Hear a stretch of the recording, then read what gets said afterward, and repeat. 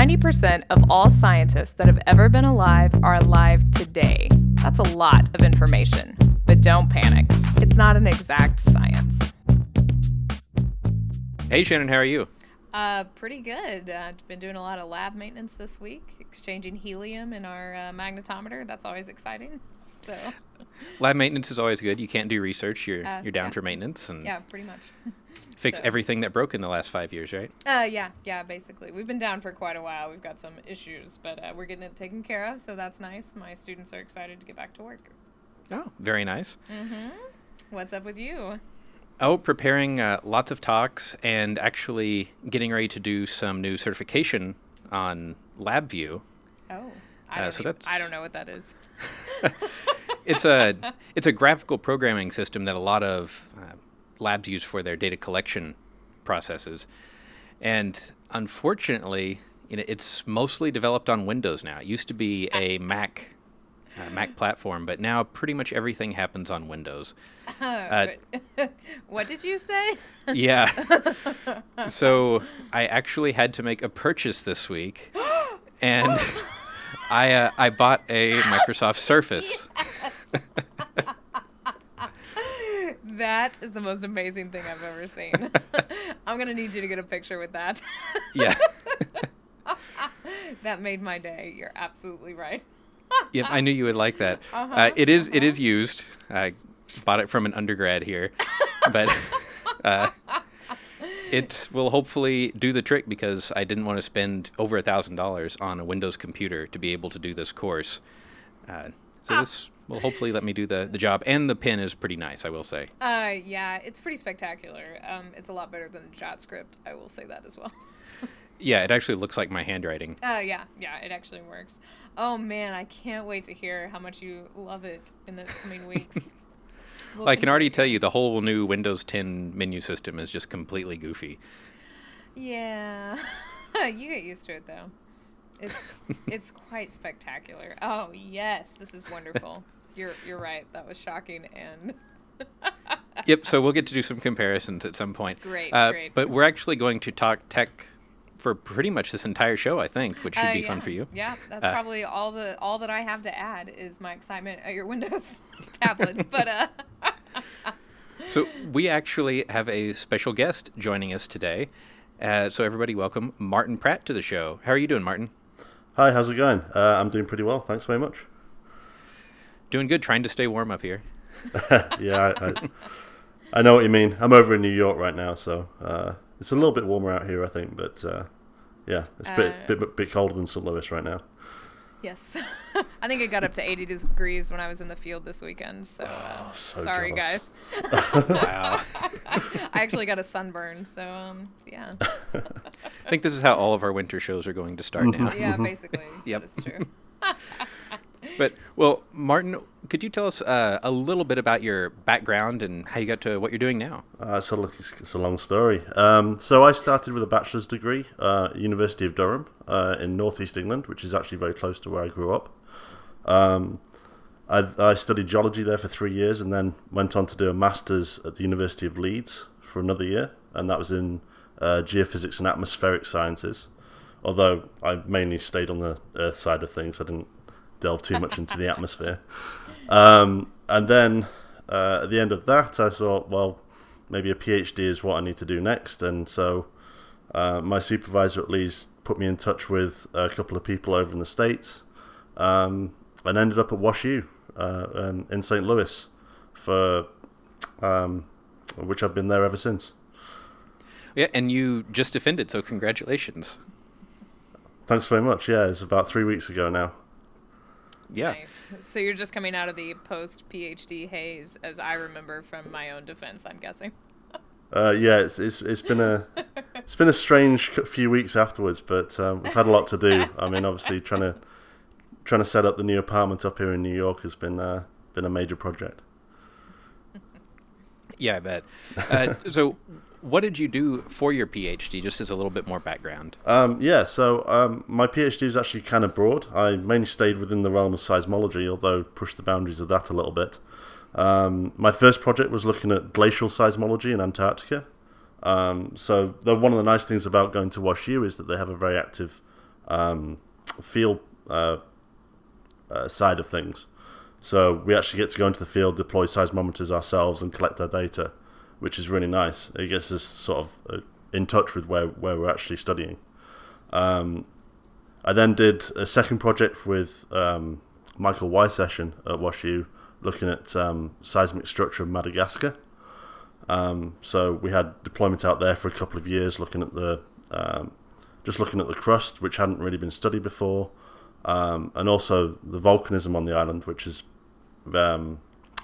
sort of recent intraplate volcanism, sort of very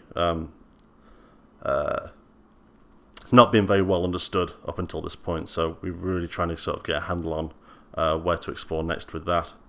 And then finally, I've been mainly looking at microseisms, sort of ocean-generated seismic noise, and how they're generated in the Southern Ocean.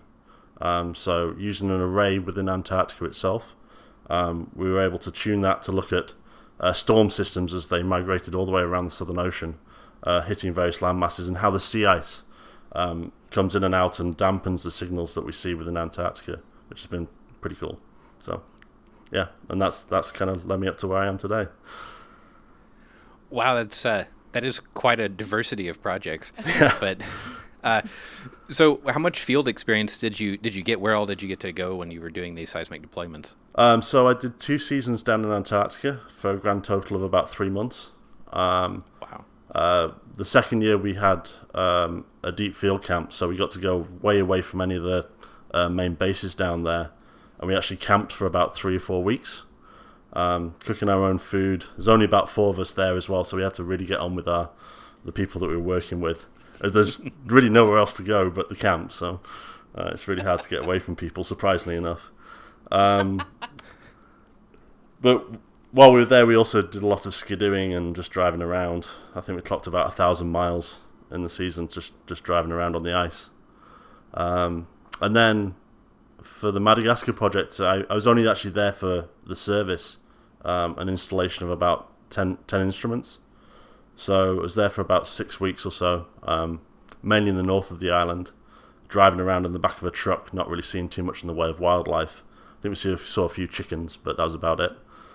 And that was mainly just digging holes and deploying instruments around the island. So yeah, that's been about the extent of my fieldwork here at WashU, which is where I am now. So that's really cool and unique, because I feel like so many times, we get all this data, especially in geophysics. No offense, guys, but you don't understand about where it comes from. And obviously, I'm a field person, so I think that's a really unique experience, and it sounds super awesome. Yeah, it was one of the main reasons why I came to WashU, was their field courses that they have. So John's made me go bury seismometers before too, but it was nowhere near as cool as Antarctica. Yeah, hey, it was in Oklahoma, and you could feel the small earthquakes under you while you were deploying the seismometers. That was kind of fun. That is true. Yeah, but it is also neat to go in the field, because you also see. When you're just download a bunch of data and look at it, you're like, oh, well, this instrument's misaligned. What were they thinking? Mm-hmm. And then you realize that somebody is leaning into a hole with a stick on top of the hole and a Brunton, trying to orient the seismometer, and it becomes a little more clear. Yeah, absolutely. Even more so when it's probably like minus 30 out as well. So, yeah. So I know in your PhD, you gave a talk last year at the Seismology Student Workshop that we talked a little bit about. You've done all kinds of neat visualization, and it seems like geophysics is a place where we're really pushing visualization right now, because there's a lot of problems trying to visualize 3D data, 4D data, and these really complex data sets. Mm-hmm. And so I know you've done some stuff, and I thought we could just kind of go through some of the tools that we like to do that, other than, trying to draw something with the sketch tool in PowerPoint. Yes. Hey, don't leave paint out of this too, okay? You got to start. You got to start somewhere. Exactly. So, what are some of the tools that you found really useful when you were working on your data sets? So, my main interest in this visualization side of things sort of stemmed from a side project that I was trying to do in Madagascar, where I was trying to understand which earthquakes were generating seismic wave paths that went through the lower mantle just close to the core, and pass through this large low velocity province at the bottom of the mantle. So I found it really hard to actually try and find a visualization tool that would be able to do both of these things. So I was able to download models from a certain website. I was able to calculate out ray paths with a different tool. So trying to combine those two together was something that was a real issue, and I thought, well, why not just start seeing if there's a way around this, which led me into trying to find out the tools that were able to deal with large data sets. A lot of like the calculation packages that we generally use, things like MATLAB or other such tools, have a visualization packet installed, but they tend not to be able to render the visualizations very well, especially when it comes to a lot of points. So trying to go to a more specialized visualization package proved the way to go. And what I want to do is to also try and keep things as simple as possible, which led me down towards the Google Earth side of things. So using their environment to try and adapt it to be able to display lower mantle velocity provinces, such as you have beneath southern Africa, but also be able to project how a ray path passes through that province from the earthquake to our seismic stations in Madagascar. So I know Google Earth. I mean, I've had a little bit of experience using some Python packages and writing out KML files, which are keyhole markup language, I think, before Google bought Keyhole. But all that's has just been I'm putting points on the Earth and maybe some information in a pop-up balloon. But what you did was significantly more complex. Well, it was still just writing KML scripts, but mainly just changing a few different aspects of it. So essentially, Google can deal with about 3 different things, which are points, lines, and polygons. So what you can do is you can create lines which can symbolize ray paths, or you can create points which symbolize earthquakes, or polygons which can represent surfaces, say isosurfaces of shear velocity in the lower mantle, or subduction zone, high velocity slab, or one of these features. And so by then trying to scale everything to make use of the space around the Earth itself, you can then create your own little environment from which you can then project all these things through. And well, Google Earth doesn't let you look. It doesn't let you the surface, inside the Earth. That's why we ended up having to go outside of the Earth and scaling everything so it's really big. So it does change your viewpoint slightly, and this is one of the problems with a lot of these virtual globes, is that getting under the surface that it wants to look at is really tricky, and it's something that you just have to work around. So you're projecting the features from underground basically in the atmosphere in Google Earth, right? Yeah, absolutely. Yeah, so the really sort of local features you can sort of scale down so it's really close to the surface of the Earth, but the really big, large mantle or even core visualizations that you want to project have to be like way out there. So. I love how now we're just ignoring the atmosphere so much that we're just inverting, the core onto it because it's useless for most geological needs. That's great. So were there limitations with Google Earth? Because I've put, a few tens of thousands of points on Google Earth before and saw it kind of slow down a little bit. So did you have issues with it getting laggy? Yes. Short answer, yes. Well, 10,000 points is about at least an order of magnitude more than what MATLAB can deal with, or something like that. So it is a lot. It renders a lot faster than these smaller visualization packages, which is nice. But yeah, once you start putting in tens of thousands of points or models or say slab interfaces or things like this, then yeah, it can start sticking a lot. There's a couple of other issues. One of which was like if you project like icons like the balloons or something like that, sometimes they don't appear quite in the order that they should be. So one that a balloon that should be behind actually appears in front or something like that. But there's ways of getting around that using things like 3D models, Collada 3D models, and importing them into KML that way. So there's generally a solution, and it just takes a little bit of exploration and probably a little bit more coding. So, I mean, what did you use to do a lot of the glue scripting on this and making the KML files? Was it a Python thing? Was it a MATLAB thing? It was a MATLAB thing when I started it. It is a something that I'd like to rectify in the future. Obviously, open source is magical. But yeah, so right now everything is pretty much written in MATLAB, and I made like a GUI interface to sort of be able to draw on different data sets all together in one sort of very simple layout that draws down things like focal mechanisms or slabs from SLAM 1.0 or just latest earthquakes and plot them through time as well as space, which is really nice.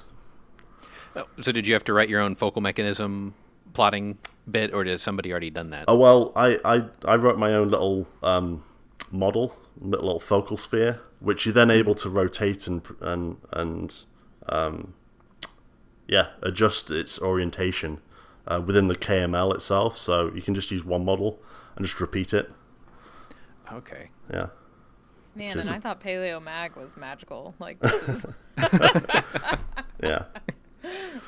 I mean, I can put an image into Google Earth, but that's the extent of that's one other thing that I'm trying to sort of include is that you can do all these like depth slices within your tomography models, but you can put one of these slices in as a layer within the KML, and then stack them on top of each other, so each depth slice is a different layer within your model, and then you can tie each of those slices to the time slider. So instead of going through time, you're actually just going through depth, and you're able to sort of project it through that way, which is kind of neat. Oh, that's really cool. Yeah, that is actually, because that's actually making it tangible, the time to depth thing that you talk about all the time but can't actually touch. That's pretty cool. Yeah. So have you tried going through Google Earth with any of like the 3D mice or 3D manipulation tools that are out there? Yeah, I mean, I'd love to have a 3D mouse. Actually, I see the they come into my price range now. So, but about $100. You can pick up a basic one now. Yeah. So I don't even know what this is. So for great radio, I'm holding the 3D mouse up to of to course the you Skype have window. one. yeah. But that still doesn't help me. They're relatively cheap, and it's basically a little piece of rubber that sticks up that you grab, and you can push away from you or towards you or lift up or push down, and it manipulates the 3D object on the screen like you were holding it. Okay. All right. Great. Yeah. There's one of the big tech conferences. I think it was like Google I/O. They had one of these gesture devices that you could then sort of push into your computer screen or make a grab the earth and do all these sort of gesture based things just in midair. Oh, wow. Yeah. So these are like legit flight simulators from way back, right? Excellent. But I'll have to put a link in the notes too. A while back, I saw somebody, HTML5 and JavaScript now are so ridiculously fast. Somebody had written a plugin, I think it was in Chrome, for the Chrome browser, where it would use your laptop speakers, play a tone above our hearing range very loudly, and then you would move your hand above your laptop keyboard, and the mic on your screen would pick up the Doppler shift from your hand moving and let you scroll that way. That's wild. Wow. So you didn't actually have to have any of the devices like the Leap or any of the gesture devices. It wasn't very accurate, but it was amazing. So you're just flapping your hands in front of your computer. Yeah. This is brilliant. This is how far we've come. Excellent. Yeah. So, I mean, there are some other ways that people have been trying to visualize 3D things. I know there's a tool called ParaView that I've had very limited experience with. Basically, somebody showed it to me, and I said, that looks really neat. But did you have any experience with that? I've had a very small amount of experience with ParaView. I went to an Iris workshop where we went through a few visualization tools. Chuck Amon was there, went through some of his pet peeves. And Gary Pavlis from went through some of the aspects of ParaView that you could use, and Right. that had sort of Earth models in 3 dimensions, subducting slabs, all this jazz, and I found it was interesting and cool and looked very nice. Unfortunately, the learning curve was a bit steep for me at the time, so I went and tried different things to get around that. But there are a few alternatives from that. I mean, there's a new G-Plates platform. I don't know if you saw that link in the notes. But this has sort of recently been largely developed, mainly because they switched to using Python as their programming language. Right. But they've been including lots of different data sets now. They used to just do plate tectonics, but now they're starting looking at paleo-mag stuff, earthquakes, tomography, all this within a sort of virtual globe environment, which is kind of neat. So I'm pulling up. I'm not going to try to download it because it'll probably No. kill our Skype call here. But I'm looking at Gplate, some of the screenshots on their website, and this looks like it could be really interesting to use. Mm-hmm. Yeah, I've had a little bit of a play around with it, but it did crash every now and again. Yeah, that's the problem, because you just said paleo mag. I've seen G plates before, but Yeah. I've never had a system that can totally be okay with it. So Yeah. this is interesting that they switched to Python. Mm-hmm. And I will Yeah. be downloading this newest one to see how that goes. Yeah. It seems like this is in geosciences in general. I mean, atmospheric too. It's like 2 different problems, right? So it's taking all this 3D data, and when you go to like GSA or AGU, you see these like big globes that are projecting all this data on it. So it's either that problem, getting that data projected onto this 3D thing, or it's looking on your 2D, screen at this 3D data. They seem like sort of 2 different problems, but all to visualize the same stuff. Yeah, exactly. So, like, I don't know. It's like, do you want to like go to the museum and use it, or do you want to sit in your office and use it? And so I don't know.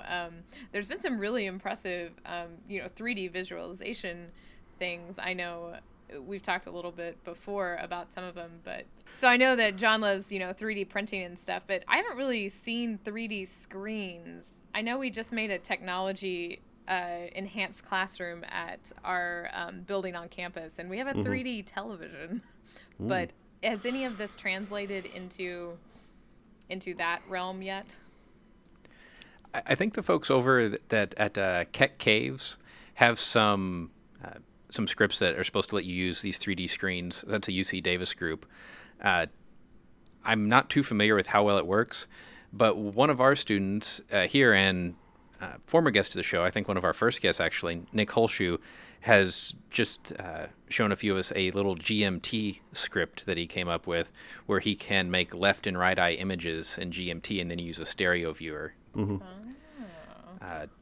Which is kind of it's an old trick. We did it in structural geology, Yeah. Yep. looking at aerial photos. Yeah, exactly. But 3D printing is actually a little bit of a tricky one. For the Earth, I haven't really seen a lot of good 3D prints that make sense Yeah. for Earth structure. Yes, I've actually started looking at that. Our GIS group at WashU have just bought themselves a 3D printer, and they've been spending the last sort of 4 or 5 months trying to get a handle on how to use it. It's kind of interesting. It's able to inject 2 different materials, so as a support structure and a main plastic that they use for the actual model itself.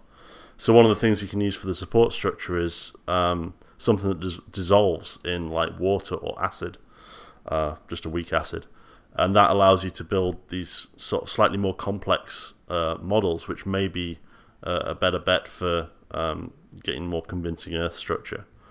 I sent them an attempt at trying to do some mantle isosurfaces of shear velocity, sort of the whole Earth as well, including like the plate boundaries on the surface, making the mantle hollow and having a core in the middle of it that's solid. And I think you may have seen a photo of what happened so far. This is great radio again. But it's certainly very much a work in progress. But we're pretty hopeful that we'll be able to get something more convincing very soon. Yeah, I know. With the printer that we have doesn't have the support material, so you have to print the supports out of plastic and then snap them off and sand. And one of our groups here that does a lot with little plankton has been taking some of their microscope images and blowing them up and getting 3D prints of what these things look like. Yeah. For outreach. It's kind of cool. But I'm really curious to see where it's going to go in the next, I don't know, maybe 5 years, because in the last 5 years, it's gone from nobody has a 3D printer to a lot of people have 3D printers in their homes now. Yeah. I mean, John's had one for like 10 years, but... No, not that long. Not that long at all, actually. So when are you going to get yours, Shannon, 3D print your PaleoMag core holders? Yeah, man, I'm waiting for this where I can have the two different media, so you'll be jealous of our 3D printer. Yeah. That's kind of awesome. And, well, I know Google is also trying to promote some more tools other than Google Earth. I know that they've killed the Google Earth or Maps plugin in the web browser recently. Google Earth plugin is now deprecated. It's gone. Yeah. And so is this something that they're going to try to replace with Earth Engine, maybe? Or is Earth Engine going to stay out of the 3D realm? I think it seems at the moment to stay out the 3D realm. What a lot of the people at Google Earth have done is actually shift over to Esri and look at ArcGIS Earth, which is a developing platform. They just released their first version, Earth 1.0. And it's pretty basic right now, but it's definitely going to be a tool to keep an eye on in the future, particularly as it's obviously tied in very closely with the other ArcGIS platforms like ArcMap or ArcScene. And the ability to measure stuff in 3D is something that would be really exciting to be able to get a hold on. Yeah, I'm going to have to check that out. I don't know. I know it's a really expensive thing normally, the Esri software, but a lot of universities have a site license. Yeah, so actually ArcEarth is free. Oh. Yep. Wow. So okay, well, I'm going to destroy our internet connection again. It only works on Windows, though. So. Yes. It is free. You need an email to download it, but they are actually saying that they're going to produce something for Mac as well. So it's going to be multi-platform eventually. Yeah. Well, are you a Mac, Martin? I am a Mac, I'm afraid. Yeah. Well, thank you for being apologetic about it. Well, that's okay. You know, when you do real computing, sometimes you have to use a Mac. And sometimes you need that command line. It's Yeah. Yeah, exactly. I'll just stick here and just play with Google Earth and not worry about that. Earth 1.0, that's fantastic. I mean, that's right up the Hitchhiker's Guide to the Galaxy lines, I guess. It seems like we all know what happens to Earth 1.0, right? The Vogons get us, guys. Come on. So did you put Whirlwind in? I did, yeah. That was sort of other more open source virtual globes. So there's a couple of others like NASA Whirlwind, or there's been a variety of other more basic applications that people have developed. So yeah, the only reason I put Whirlwind in was because it's open source, which is obviously nice. Yeah, absolutely. I mean, open source, as you said earlier, is magic. It's the way to go, it seems, and how all of our reproducible science is going. Mm-hmm. Yeah. So Shannon's supposed to be learning Python at some point in her future. Me too. I hate it when we do these tech shows because I get all excited about everything, and then I have like 15 things open on my computer about all this so I've got G plates, and then I've got Whirlwind, and I've got Earth 1.0 down here. So yeah.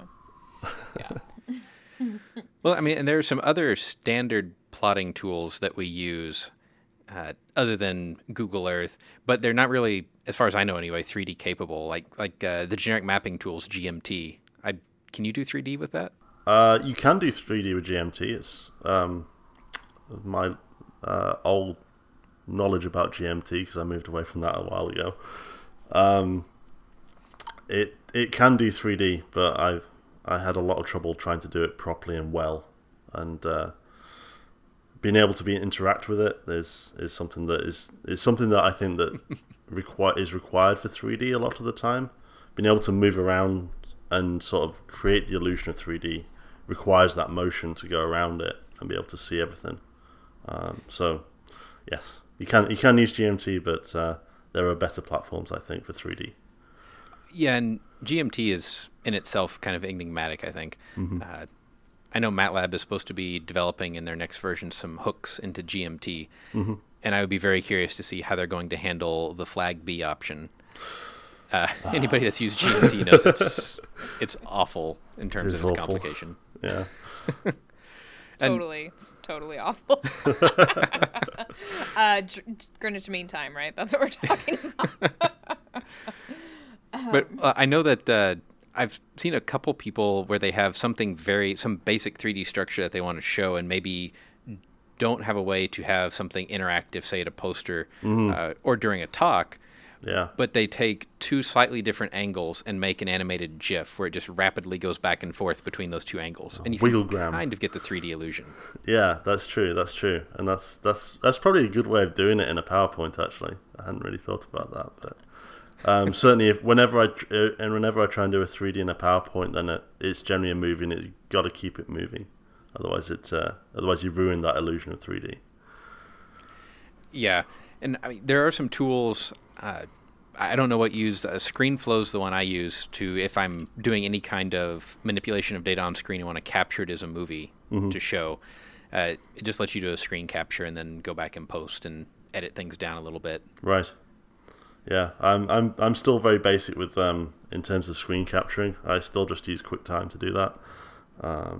But it does what I need to do, and often sort of the simplest ways are the best way of doing things. So. I'm a big Snagit fan. I'm going to throw that out there, too. Snagit? I finally broke down and paid for it. It's through TechSmith, and it's about $50. Well, the last time I bought it was, but man, it does everything. It's pretty fantastic. Yeah. We'll put links in the show notes to all of this. I had some tech you didn't know about. Yeah. Yeah, I know that some of those screen capture applications, ScreenFlow is one of them that, man, it can highlight your mouse and highlight clicks and show keystrokes and all this other stuff that I've never used. Snagit has all those capabilities too, and it's pretty impressive, I think. So I'm a big fan. It's one of those things where you don't use it for a while, because I will make a movie before an AGU talk or something like that and learn how to use the tool, and then next AGU, it's like starting from square zero again. Yeah, exactly. Yeah. 12 updates later, yeah. Yeah, exactly. So, I don't know, Martin, are there any other tools that you really enjoy using or want to point people to? I think we've been through quite a few of them so far. It really just depends on the audience you're going for, I think. If you're trying to sort of entice people into what you're studying, there may be something a bit more spectacular, like a Google Earth or one thing I didn't put on this list was a very old bit of software by Microsoft called Worldwide Telescope. It's mainly developed for planetariums. It's all open source now, which is nice. So something like that it provides the spectacle to get like a very general audience involved in what you're studying. But if you're going for like general science, then yes, you kind of need to use more technical programs like PowerView or eventually probably ArcGIS Earth would be the way to go. Yeah, absolutely. And I think that's a good point, that when you're doing something like outreach, it's too often that you see people flash up a complicated plot and a map with all kinds of things on it that nobody in the audience gets. Yeah. So the flashier the better, for sure, I think. Yeah. It seems like all of these programs are going back. It seems like ArcGIS really a long time ago had stuff right, you know? It seems like that's sort of a platform that's stayed around through all of this. And I know I always encourage my students to take ArcGIS class because I feel like that's one of the, the main things that they could translate into a bunch of different tool sets. Absolutely. ArcGIS has applications throughout very, very wide range of industries, in the private sector as well as in academia. Right. Which is I'm great. always asking John, like, what do I do to learn this computer thing? What do I do to learn this computer thing? And I was excited to see you write ArcGIS in here because I really think that is, for geoscientists especially. It's certainly definitely worth taking. Exactly. You really need to have this skill moving forward, just like you said, Martin, no matter what, industry you're going to go into. So I think that's one of those good first steps. If you don't know where to start, just go to the Esri website and start there. Yeah, absolutely. I mean, I used to say that GIS capability made you more marketable than the competition when you were going to look for jobs. And now I think you need it to be marketable. Exactly. Yes. No, I agree. Yeah. And so we talk a lot about visualization on this show. In fact, I think we've had a couple. Well, they've been more about posters and that kind of thing. It's the same thing.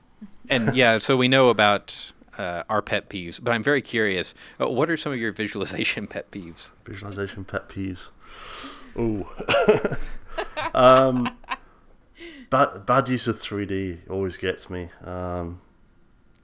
People that hide behind it and sort of don't explain what they're actually trying to show using a flashy 3D diagram is kind of a pet peeve. Unnecessary 3D is probably the highest on the list.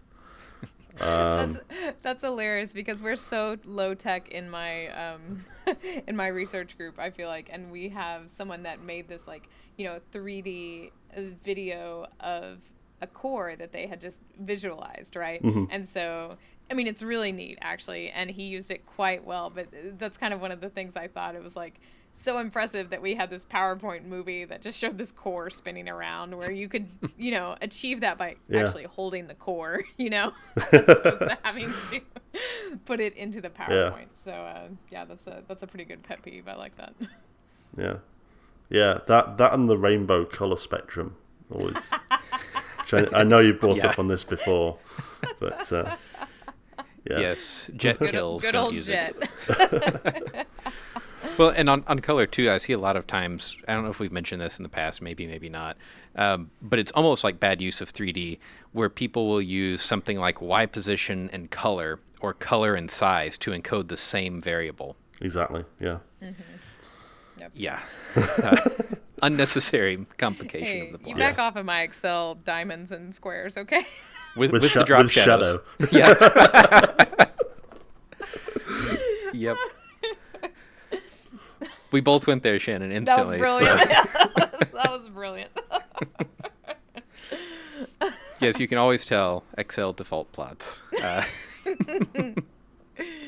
Man, that one paper we had, I can't even believe that. That was even egregious to me.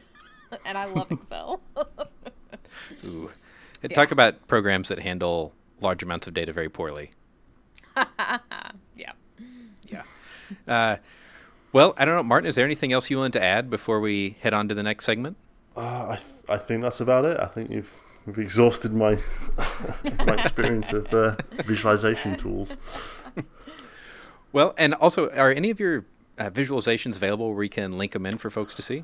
Actually, yes. I have a GitHub page, which I'll send you the link to, and everything's there. It's mainly written in MATLAB, which I know some people may not have, but eventually it will get transitioned into something a bit more open source, which will help people a lot more, I think. And since it's in GitHub, I do have to ask, did you use version control for a lot of your work during your PhD? I learnt it while I was doing my PhD. Okay. And thought it was a better way of going through things, but instead of having endless folders of version 1, version 2, final version, Final. Absolutely. Awesome. Okay, well, we'll link all that in. But that means it's time to move on to everybody's favorite segment of the show, Fun Paper Friday. Yay! Still no cowbell. God, I know. I don't even know where the darn cowbell is now. Yeah. It's buried somewhere. Yeah, probably. Under all these papers I have to read. So Martin picked a paper for us, and this is called MyShake, a smartphone seismic network for earthquake early warning and beyond from Science Advances. So, Martin, do you want to tell us a little bit about what you thought was really interesting about this paper? Well, there's been a sort of a large increase in the number of smartphones recently, and within each of these smartphones is a tiny little accelerometer, which can record motion as you move the phone around. Now, what these people over at UC Berkeley have thought about is actually trying to use these mobile phones as a way of detecting earthquakes, which could prove very sort of important with an early warning system, especially in areas of large populations close to active fault lines.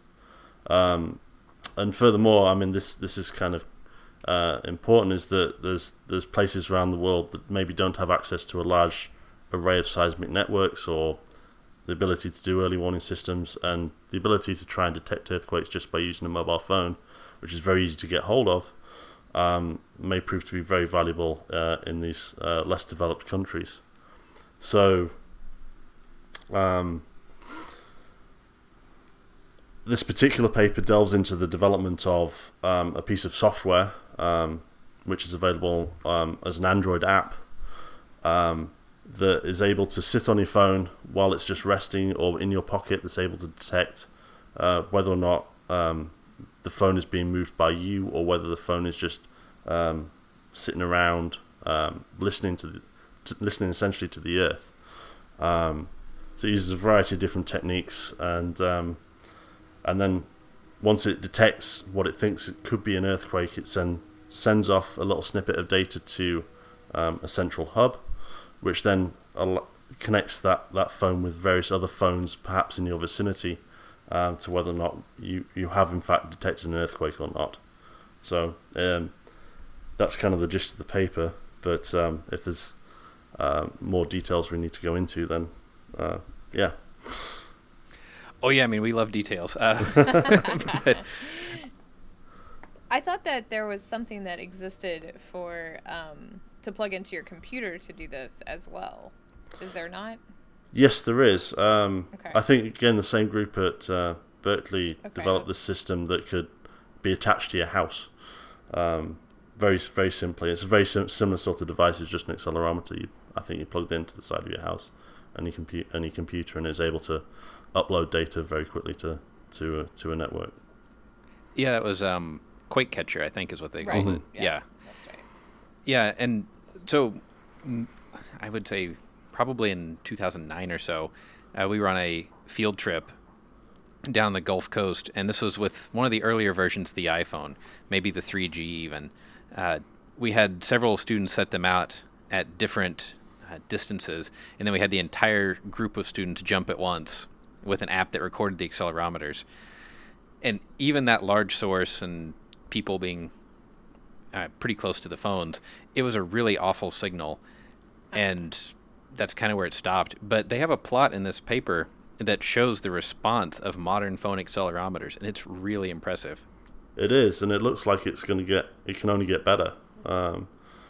There's the noise level light now, which can appear to detect something that a magnitude 5.5 earthquake within 10 kilometers of where you're sat right now. But possibly in the future, with high developed accelerometers, you could get almost the equivalent noise level to a current day strong motion sensor. Yeah, and I mean the accelerometers that are in phones right now, you can buy them on breakout boards and hook them to an Arduino. I mean, there was an article in SRL a few months ago now, I think, about this, doing activities with students, and they're under $10 for the sensor. Mm. So, yeah. Another thing too, isn't it? It's because the first question is, how do you know it's an earthquake, and not just other things that could shake your phone, right? And the app talks to lots of other information, right, to try to confirm that. Yeah, so it runs. Yes, it runs like a few different statistical tests on 2 seconds worth of data every time. So the phone itself uses those tests to try and work out whether or not the phone is experiencing an earthquake, or whether it's just been moved around. by a human. There'll be certain different frequency contents or amplitude content to that 2 seconds worth of signal. If it gets a positive response, then it uploads some data to the main hub, which then connects it to other phones in its nearby neighborhood. Yeah, and they also did some calibrations, like having the phone sit on basically a pier in a quiet basement for a month to get the noise level, and then putting them on a shake table. Mm-hmm. And it was figure 3A I really liked, because they had one of the phones bolted down to the table, which would not be the case for 99% of use. And then they also had one free on the table, and you can see that after a certain amplitude, it looks like it clips, but it's really just the phone sliding on the table. Yeah. And so I guess from this you could try to back out what the friction coefficient of the phone is, right? That's what I was thinking. You could get like an iPhone case that has like a more sticky back to it. Yes. Yeah. Exactly. It's depending on your brand of OtterBox or whatever. Absolutely. Yeah, this is incredible. And I mean, they're using, I guess this paper kind of hit all the buzzwords because it's got artificial neural networks in it. Yep. Whatever they are. Yeah, they seem to be an interesting thing that a lot of people are throwing at a lot of problems. Yeah, it's very fashionable right now. Yeah. Yes. And there are some 3D plots in here. I don't know what you thought of those, but figure 4D. Yeah. It's no all right. Excel graph there. Yeah, that looks like MATLAB probably. Maybe could Python. be with some post processing maybe. Yeah.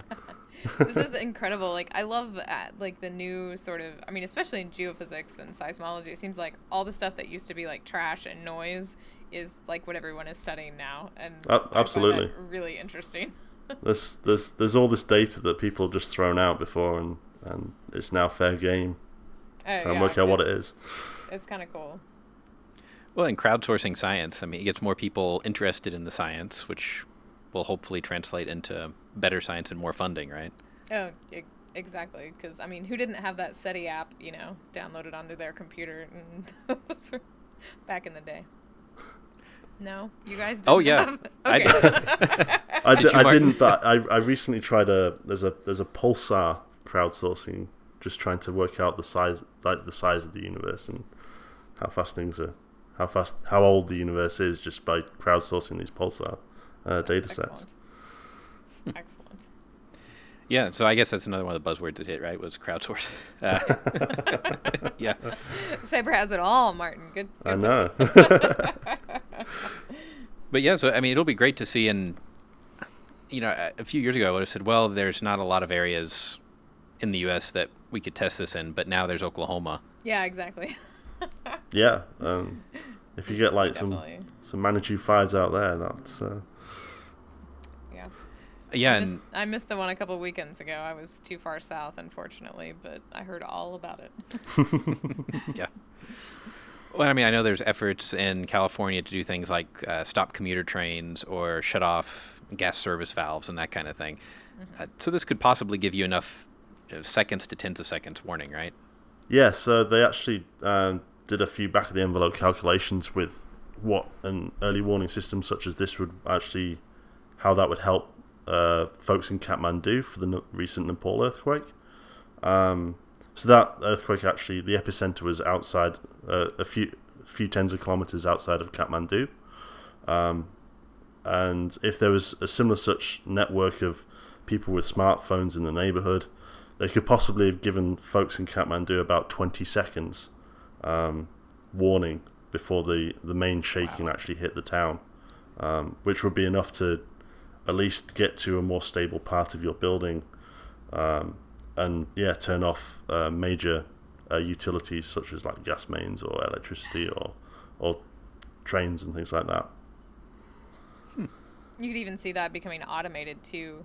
Absolutely. In the future when it gets down to it, so that could save quite a few lives. Mm-hmm. Yeah, we just need more reliable cell networks, I guess, or faster data transfer everywhere. Yeah, exactly. Yeah. Yep. Well, I think that was a great pick for a fun paper. And We really appreciate you joining us to talk about this, because I know visualization and sensing things, that's right up our alley, and it's a lot of fun to talk tech. Well, thank you very much for having me on. Yeah, no problem. And Shannon, if somebody wants to send us feedback, how could they get a hold of the show? Well, you can do this in 2D at show@don'tpanicgeocast.com. As always, we are on Twitter. John is at Geo_Lehman. I am at Shannon Doolin, and we are at Don't Panic Geo. And until next week, remember, don't panic. It's not an exact science. Any opinions, findings, conclusions, or recommendations expressed are solely ours and do not necessarily reflect the views of our employers or funding agencies.